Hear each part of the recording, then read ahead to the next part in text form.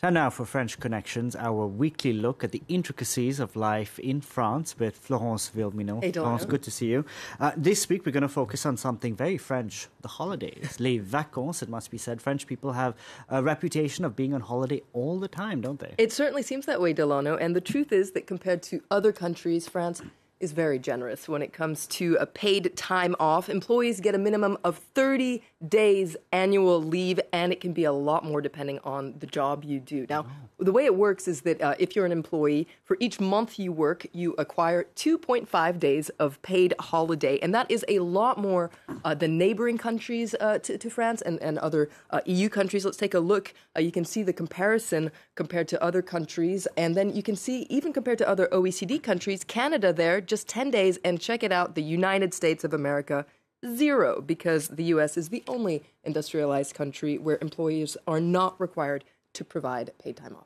Wow. Now, French people had their ancestors to thank for this generous system, paid vacation, les congés payés, which was voted into law in June 1936. That's right. This was an initiative of the Front Populaire, which was a coalition of left-wing parties that was led by Léon Blum. Now, at the time, employees working in France were granted 2 weeks of paid time off, and this was a real victory for the working class. It was a cultural revolution, really, the democratization of vacation, free time, and tourism. Now, in the 1950s, it went up to 3 weeks, and then 4 weeks in the 1960s, and ultimately 5 weeks in the 1980s. And keep in mind that there are also 11 bank holidays in France. And so foreigners who work here sometimes... That month of May, it's like cha-ching. So many. So foreigners who work here often say that they almost have too much time off and they don't know what to do with themselves. I don't have that problem. I don't have that problem. Now, July and August are months reserved for holidays. Some may say it's even sacrosanct. Parts of the country virtually shut down. That's the case of Paris, for instance. In fact, people say that's the best time to visit Paris because all the Parisians are out of town. Now, while it makes sightseeing a lot easier, there are some downsides because a lot of things are shut. For instance, you might have to walk a long way to get a good baguette. Now, a lot of Parisians do stay in Paris for the summer, and there are all sorts of activities set up for them. For instance, there's an artificial beach set up. Paris Plage, lots of fun activities, Delano. I've seen you there a couple times. Now, for those across France that are lucky enough to leave, there are kind of two schools of thought, and it leads to our words du jour. There are people who leave in July. They're called les juilletistes, and there are people who leave in August. They're called les Haussiens. And depending on when you leave, it kind of says something about you. What are you, Delano? I'm doing both. You're doing both?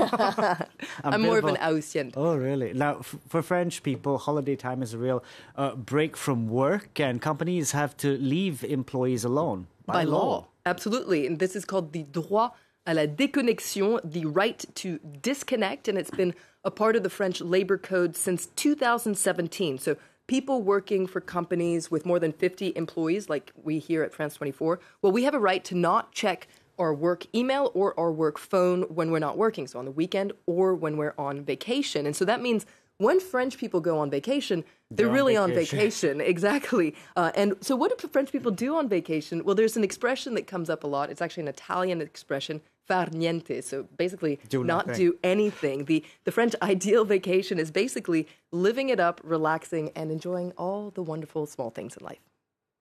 Les vacances, c'est important. Si on travaille, il faut avoir des vacances. Ça fait vraiment du bien de relâcher un petit peu, quoi. C'est parfait, le soleil, la plage, le sable.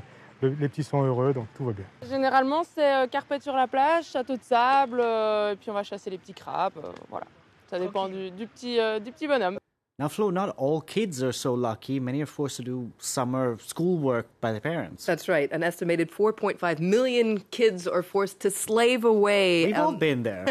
Well, there's something called a cahier de vacances. It's this thing, you can see them right here. It's basically a bunch of booklets with work exercises to keep up to speed, and each grade has its own corresponding set of booklets. It's an institution in France. It's been around since the 1930s. Though it must be said, opinions are divided on the benefits of the cahier de vacances. C'est juste pour garder un certain éveil pendant les vacances. C'est bien, comme ça je peux un peu réviser pendant les vacances et puis pas trop non plus. Vous en achetez souvent, vous, des cahiers de vacances? Tous les ans. Ça ne veut pas dire qu'ils sont faits. Ça. Comme tous les parents, je pense que c'est acheté, on a la moitié de fait, puis après, on passe à autre chose. Ah, c'était horrible, ça a créé des disputes dans toute la famille. Le pire, c'est quand c'était les mathématiques, c'était pas possible par contre. C'était horrible, ça finissait en pleurs. C'était n'importe quoi. Les vacances, c'est quand même fait pour s'amuser. Je pense que quand on est adulte, on en a plus beaucoup, donc quand on est enfant, il faut en profiter. Now, Flo, critics say that if people are on holiday all the time, well, it's no wonder the French economy is doing badly. That's right. And the thing is, French people are very attached to their vacation, so it's unlikely that that's going to change anytime soon.